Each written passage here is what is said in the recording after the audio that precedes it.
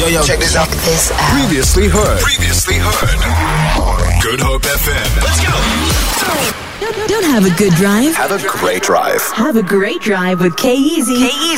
Only on Good Hope FM. Let me tell you something, man. In the summertime, we all in some cases, like to get a bit carried away.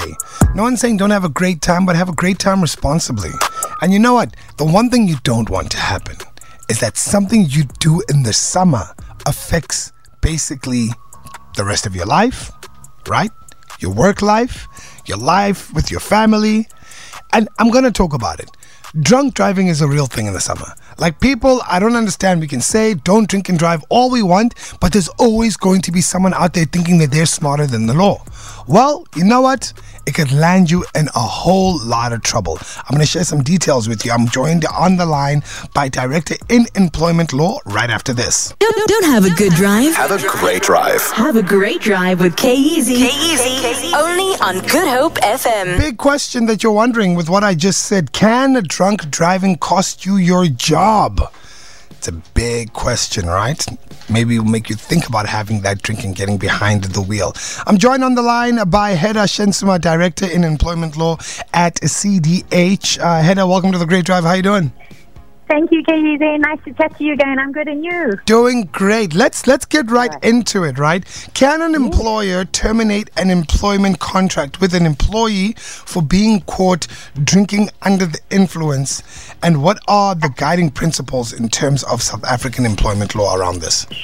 Sure. The answer to your first question is absolutely. If it directly impacts my employment with the company that I'm working for, let's say, for example, I'm a driver, I obviously need a valid driver's license in order to perform my job. So if I lose my license because I've been drunk driving, I'm then incapacitated and I'm unable to perform the job for which I'm employed at.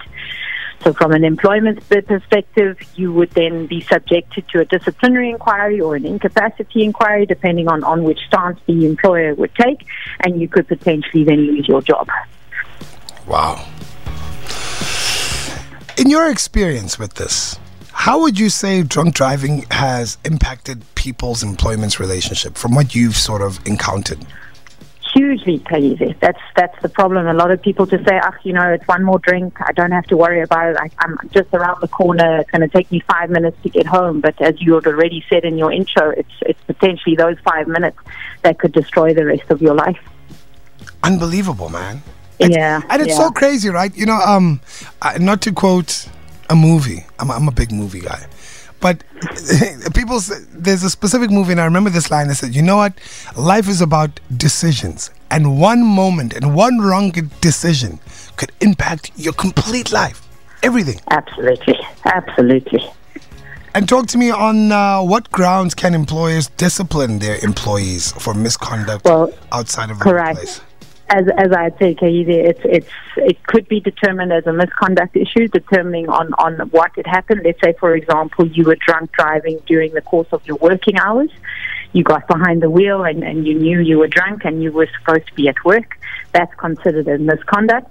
If we take the evening scenario and I've gone and drunk and driven after I've had a heavy night, that potentially could then render you incapacitated because you then lose your license potentially, and then you are unable to perform your job because I don't have a valid license. Wow. What tip do you have? So the consequences are dire, absolutely. What would you say to listeners tuned into The Great Drive around drunken driving right now? There's so many options for us. You don't need to drink and drive. Don't get behind the wheel. One drink potentially could be too much. Rather get the Uber, rather get someone to pick you up, rather get a taxi, whatever's available wherever you are. There's absolutely no reason for you to drink and drive. Absolutely. We don't want to give you a call and have you represent us and have to back us up. So please. Thanks. All right. Thanks so much. You have a great holiday, all right? Call. All right. You too. Have a good one. Take care. Good. Bye. Bye. Good. Basically, for everybody, don't drink and drive. And I'm not going to lie to you. Guys, law enforcement in Cape Town is clamping down, bro. Do not do it. Don't drink on the beaches. Don't drink and drive, period. There are plenty of apps. There are plenty of ways for you to get around where you don't have to be behind the wheel. All right. Thank you. Feel it. For more, tune in to goodhopefm.co.za. It's all you need.